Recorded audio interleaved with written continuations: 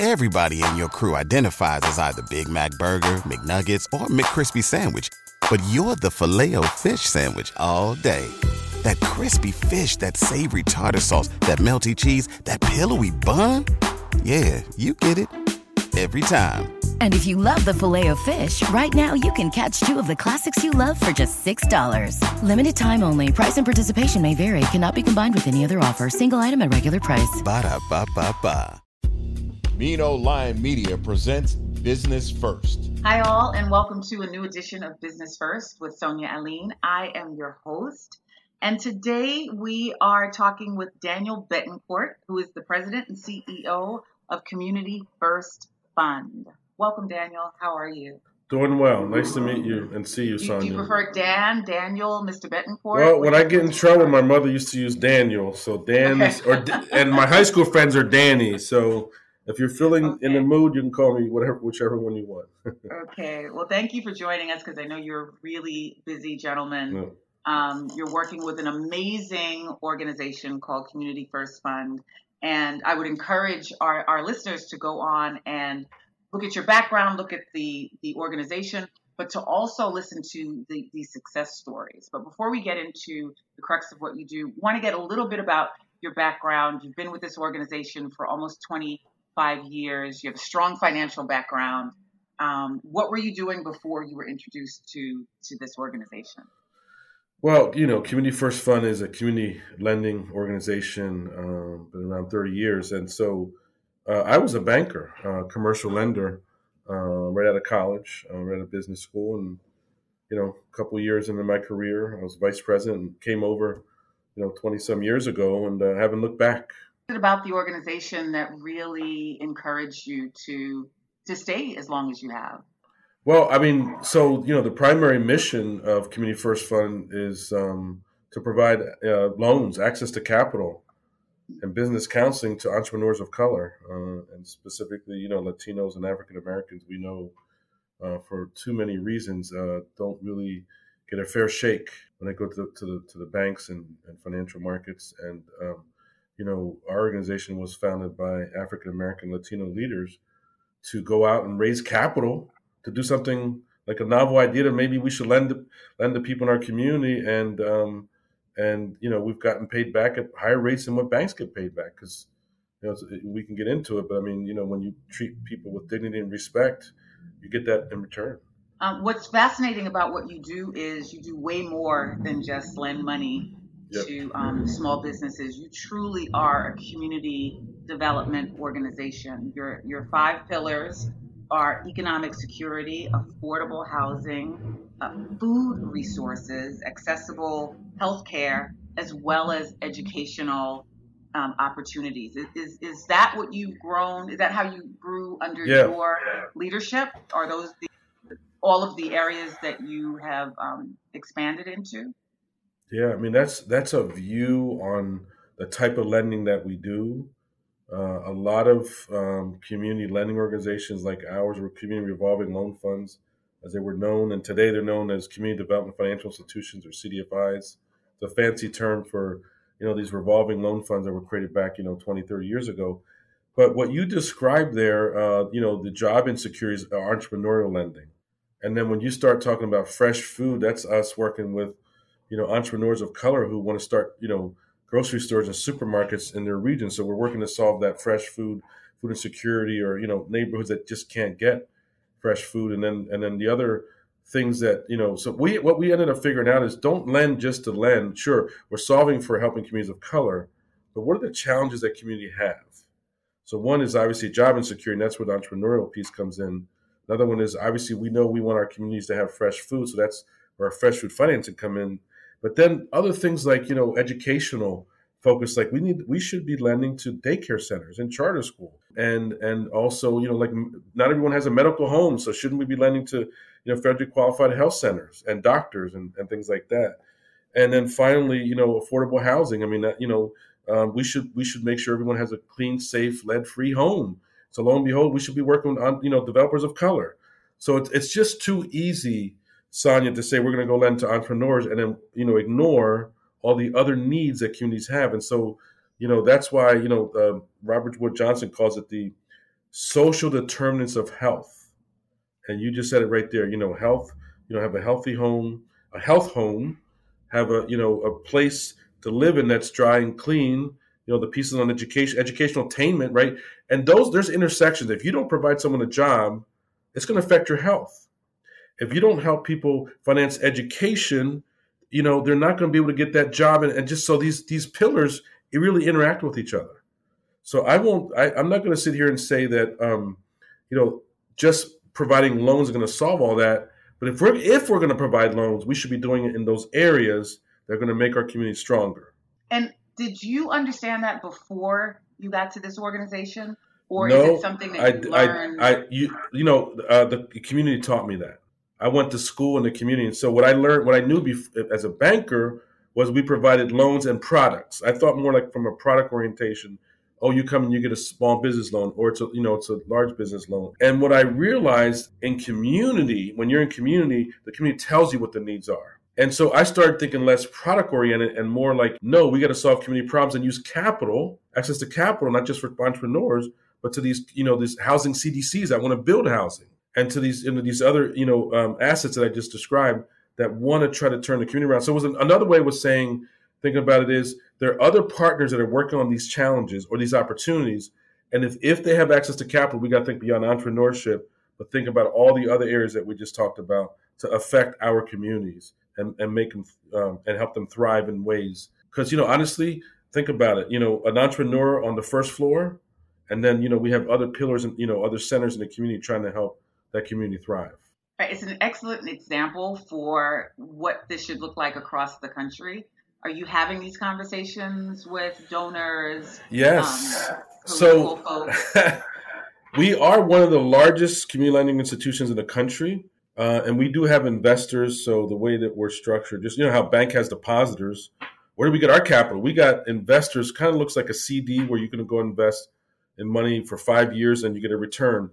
So we, like a bank, has to have depositors. Ours are just 5 or 10 year investors, and we get them from the Sisters of Charity, their pension funds in Houston, or the Sisters of Mercy in California, and banks all across the nation are like, well, we know we're not reaching this community, so we better at least invest in this community lending institution. Foundations invest their endowment, churches invest their parts of their endowment funds, and even private individuals invest in community first funds. So all that to say that we already are recognized nationally. We're getting investments all across the country. And I think this model went from proof of concept, like, could you lend to poor people, marginalized people, oppressed people, and get paid back at higher rates? And no one knew that, if that was going to work. But the nuns were the first ones, right? And we knew that we had to pay them back. Otherwise, where we're going, right? I use that word, we're going south. And so we made sure that all of our investors were paid back because our clients paid us back because they appreciated how we treated them. Wow. And that's what's powerful when you watch your website is set up beautifully where you can see many of the success stories. And so when you're listening to people speak in really basic language about their challenges, hear from people where English is definitely a second language. As I was telling you earlier, it evokes a lot of feelings of emotion because, you really do see the dream, the American dream happening for people who would normally just be marginalized or just hoping that this could happen. What are some of either the people or the stories that have really moved you on this journey? I think, one story, is, and I call them Afro-Latinos, in the Latino community, the Black Latinos. And when you have Leopoldo Sanchez, who came to us for, what was then a bodega, and then he came to us for, a neighborhood grocery store with a $350,000 loan. And now, he's putting a supermarket in, he needs a $6 million loan, of which we can do only half of that, $3 million. And we found an organization in New York to do the other 3. And so, but I will tell you, the majority of the loans that we do are to, this gentleman, Mr. Keon, he just transports people who are disabled from the hospital to their home, and he needed his first car, a minivan. Remember the word minivan back, 10, 15 years ago. And he's on, I guess it's a van now, van number 20. And he has like employees driving, Keon transportation. And he's in Harrisburg, PA, because we lend from Harrisburg to Philly and up to, Allentown, Bethlehem, and Easton. And so those are the stories that drive me. You saw those stories there on our website, but they're real people. And Sonia, a lot of times people thank me or thank us. Hey, thank you for doing this. And I want to say thank you for being a serious business owner. And we're just unleashing what you've already done, honestly. And so my job is to raise capital, but their job is just to do a good job for their family and their community. And yes, pay us back so we can help other people along the way. We do have fun along the way as well. And I'm glad you mentioned, yes, that they are people, because I think when we have these conversations around community and lending and borrowing, we just think of it as these equations of money going into communities, and we don't really see communities as people. But and I think that's what's so powerful about hearing these stories. When you see somebody, say, yeah, I want to open up a barber school, I want to open up a childcare center. This is the mechanic shop. That the services that you kind of take for granted in your neighborhood, right? That you are supporting those things. I'm sure your team. What's the dynamic of your team like in terms of making these dreams come true? Well, we do have we got about $250 million in capital. That sounds like a lot of money, and it is. When I walked in here, we had $300,000 in a little revolving loan fund. We can only do loans like $5 or $10 million, $5 or $10,000. Whoa, that was all. $5 or $10,000 loans when we were $300,000. And I knew that we had to grow the organization, because here's one thing I didn't want to happen: that entrepreneurs would run out of wouldn't have enough capital. We were undercapitalized them. And so today we have a staff of about 70 covering that eastern southeast PA with 6 offices. And we're obviously one of our largest offices are right here in North Philadelphia, covering the city. We're here in basically Old Kensington, if you think of Girard and Second. And it's just what about our staff? Most of them are represent the community, African American, Latino lenders, and they just get it. They just get how to talk to our community. They're bicultural, bilingual. They know how to lend to immigrant populations that don't want to show their income. And then it's like, we got to show that income to provide that loan. And just having those, what we call business counseling, bringing people along into the capital markets and just getting them to keep growing their business, and just throwing a whole heck of a lot of capital at them, because, like I said earlier, they deserve it. They know what they're doing. And all we're doing is getting out of the way and just not putting up those barriers that they're used to getting. Your stronghold is in Pennsylvania. You're also in New Jersey and Delaware. Yep. Is there interest to grow? I would imagine that there's interest to grow into other areas as well. Well, one of the things we're doing, so most of what we've been talking about is business lending. And, remember I told you one of the other things we want to focus on is housing. And we work with developers of housing, but never consumer lending. And so we just got our charter for a credit union. Unbelievable. We've been thinking about this and just got it in July. And we just opened up our first branch on the day after Martin Luther King Day. That's pretty fitting, spiritual for me. In Lancaster, Pennsylvania, we opened up our first, and I say first branch. Our second branch, I want to open up in the next 2 to 3 years, working on the capital campaign right here in the Old Kensington area. We are, and we're just going from there. And then we're looking at Harrisburg and these other towns of Reading. And what we're going to do is try to use technology, through our mobile app. It just went live. You can download on from Apple, the Apple Store. Because what I learned in COVID was something interesting, right? I learned that poor folk can use their phones. They applied for grants, and we got them money. They signed on their phone, and we did DocuSign, we did all that stuff. We did things with our clients in our community. What I didn't tell you, and my partner Devin, Alan's your partner, one of our political consultants. We went to the state of Pennsylvania and asked the governor and Senator Hughes and the other senators and reps helped us get $200 million because our black and brown businesses did not get PPP dollars. And so we distributed $200 million in average of $10,000 and $20,000 grants across the entire state. And $40 million of that $200 million went right here in Philadelphia. And then we did something else. We went to city council and said, hey, we got $200 million in requests from Philadelphia. Can you give us another $40 million? Because we want to make sure we get at least half of those applicants. And so they gave us another $40 million. And then the senator just recently, we said, look, the hair salons who were closed by the Department of Health, can you give us another $20 million? And we just got that from Senator Hughes and others and the governor. And so we've been busy getting grants to businesses that have been devastated by COVID. So we've been up to other things other than this credit union idea I told you about, our normal lending. And what happened was we came together as a community. There's these other community lending organizations, particularly Black-led CDFIs here in Philadelphia, Enterprise and others, Vested in Beach, there's a number. And of course, United Bank, Miss Smalls, and United Bank was one of our partners. And so the whole idea was to get this federal money to make sure that our businesses got grants at a time they really didn't need loans. They needed to be supported. And I think we were in alignment with the state legislature around that. And again, if it wasn't for Devin Allen and people like, Senator Hughes and all his Senate and House colleagues here in Philadelphia, it wouldn't have happened.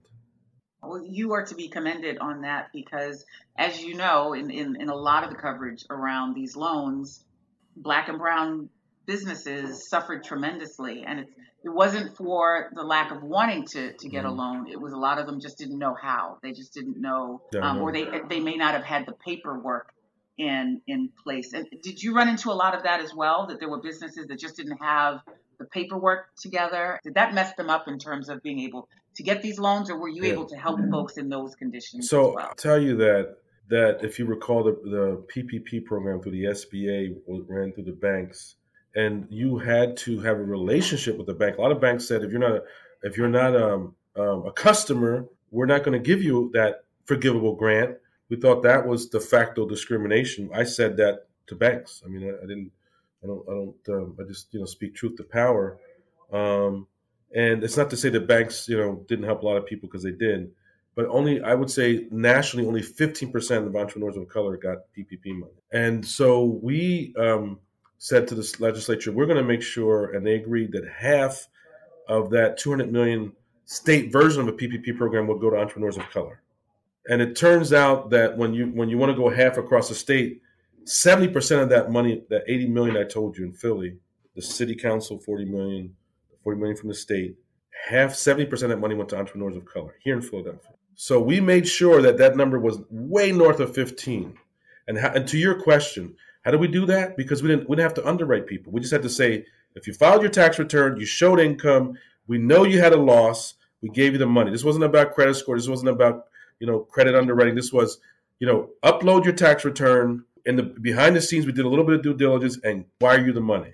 Sign it on your computer, sign it on your phone, and get it out. So in other words, meet people where they're at, believe in them, get the money out.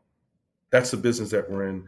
And I have to say that, Congressman Dwight Evans, is a champion.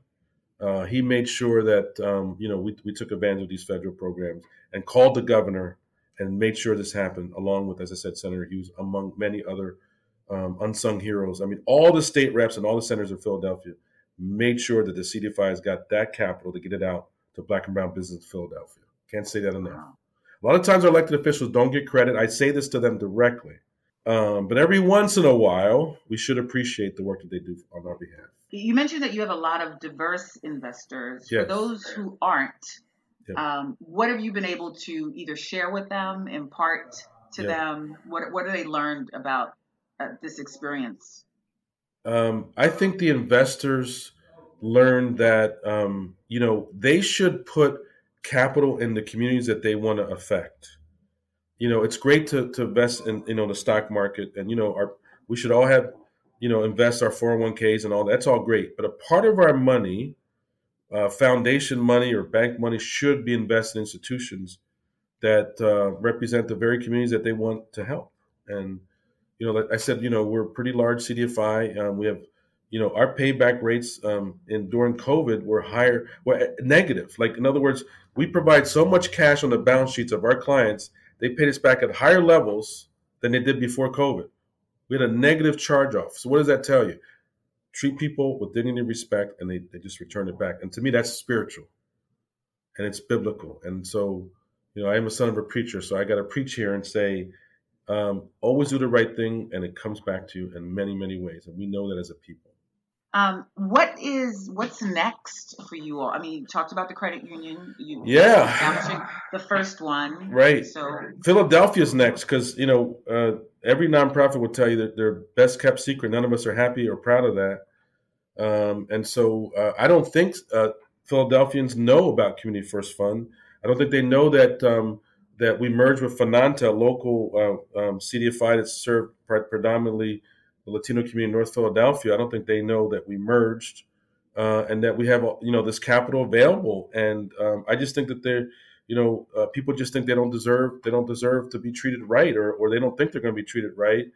And they should be knocking on our doors and saying, we want to borrow capital because we want to do this in our community. And the nonprofits don't know that we lend to housing CDCs, and you already know that I mentioned those other areas that we lend to, in terms of health centers and things like that, supermarkets, etc. Well, we hope to get the word out for you and encourage people to. The other thing I wanted to ask you is there an opportunity for young people in the community to also get a sense of what this can look like in terms of jobs or understanding, or are there programs that you support for young people as well? Well, in terms of jobs, you can look up the CDFIs here in Philadelphia. I think maybe Devin Allen, who I mentioned, who's in the background here, can maybe provide those websites that we can attach to this podcast. So, coming out of business school, coming out of 4-year school, we can't hire enough good local people. We're willing to train, but as far as in the general public, people can invest in organizations like ours. We do have a prospectus. We do file with the Department of Banking, which means that people can invest. The minimum investment is $1,000. And so, it's like we have champions in the community investing in our fund. They get that return. But more importantly, they can talk us up and learn about what we do. They're almost like an owner because we invite them to our annual event. We give them an annual report. And it's not a true ownership. You're investing like a CD, but now you're tapped into a whole new energy of helping Black and brown businesses in Philadelphia. So for those who want to get in contact with you and want to know a little bit more, how can they find you? So it's communityfirstfund.org, and you go in there and look at the investor page, and you can make a donation. I'm actually saying make an investment where you're going to make a return. You can make a donation, but I also want people to say you can make money on investing in your community, and it starts at $1,000. And we could even work with folks to say, hey, I don't have $1,000, but I 10 months, I'm going to put $100 a month in there, and then I'll have $1,000. That's going to be my investment, and I'm going to keep it in there to help my community for many years to come. And then just telling. More importantly, honestly, most of our clients that we learn from are just word of mouth. Like, hey, someone starts talking about a business, I couldn't get a loan, and did you hear of Community First Fund? Did you hear of Enterprise? Did you hear of WRC? Have you heard of PIDC? I mean, all these partners around. Impact Services, and it just there's like 12 organizations, including United Bank here in Philadelphia, that have capital and are eager to get it out. Well, thank you for sharing your story, for sharing the work that you do. Congratulations on everything. We are going to continue to support.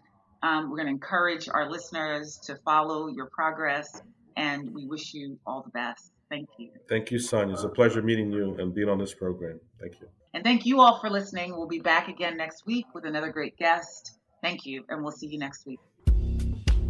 The Business First Podcast is hosted and produced by Sonia Aline. Associate producer, Ariel Mancebo. Executive producer, Ken Johnson. Find the Business First Podcast on Apple Podcasts, Stitcher, Spotify, Amazon Music, iHeartRadio, or wherever you get your podcasts. And on social at business_first_podcast on IG. The Business First Podcast is a Mean Old Line Media production.